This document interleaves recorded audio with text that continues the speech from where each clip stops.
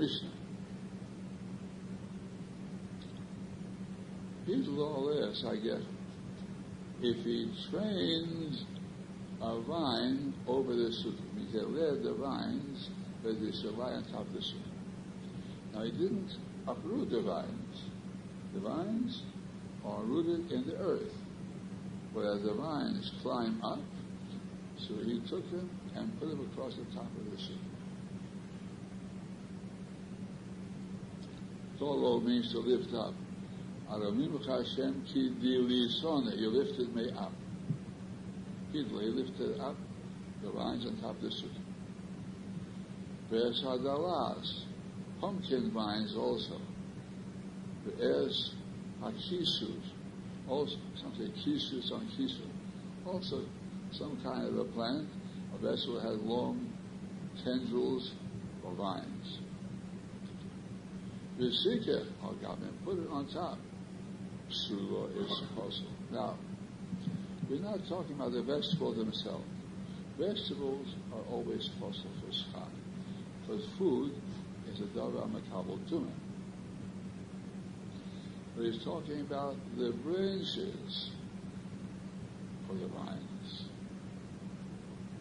The branches are also possible because it's mechuber lekarka. Anything that's still attached to the ground in a state of a plant that's attached to the ground is possible for schach. Like a tree. Mechuber lekarka is possible for schach. So remember now, you're not talking about the pear, the pumpkins themselves. That's possible because it's makabel tumah. But he's talking about the branches. And the branches are possible because it's mechuber lekarka. In hoya sikuch habim, the schach was much more, so the schach covered it up and concealed it. So it's bottled b'rei. The schach puzzle gets lost in the rei of schach puzzle. Or if you cut off their connection from the ground, after you put them on top of the sukkah, you cut loose from the ground, so now it's not mechuber lekarka, it's ksheirov. So two ways of making it kosher. One is adding so much schach kosher that is mevatel, the schach possible. Another way is cutting it loose from the ground. Zaklal. Kol shehu mekabel tumah. I say things that don't apply to here. A general rule. Anything that's mekabel tumah, like food, or like kalim, you can't take, let's say, a box, a wooden box you can't put on top, because it's a kalim, it's mekabel tumah. The einon gidul and doesn't grow from the ground. Let's say, you took rocks or metal, rocks or metal, apostle for schach, they don't grow.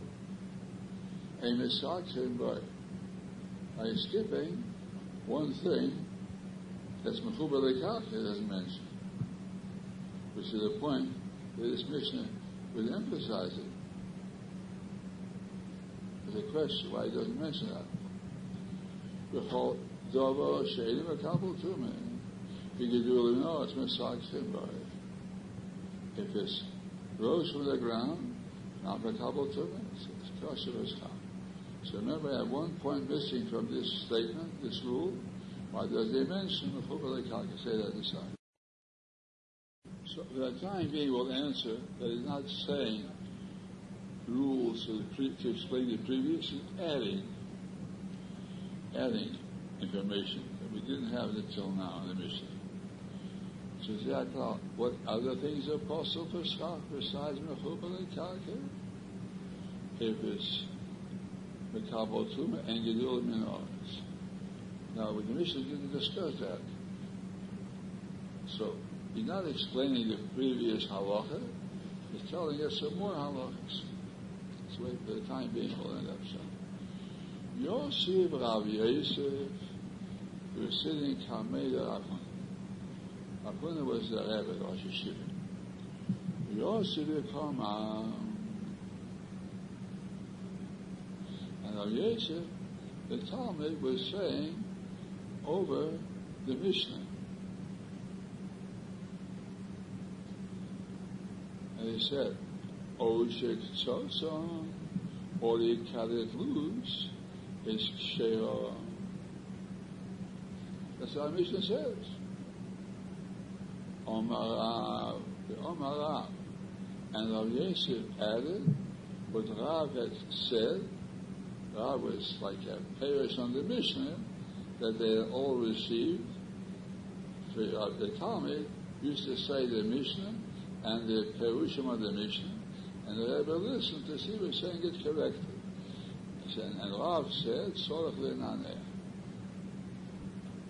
which means that it's not enough to cut loose. If you put schach on the sukkah that's still attached to the ground, and you cut it loose, it won't help. Because at the time you put it on the sukkah, it was put on in a puzzle manner. And the fact that you make it loose subsequently, that doesn't kasha, that doesn't make it kasha.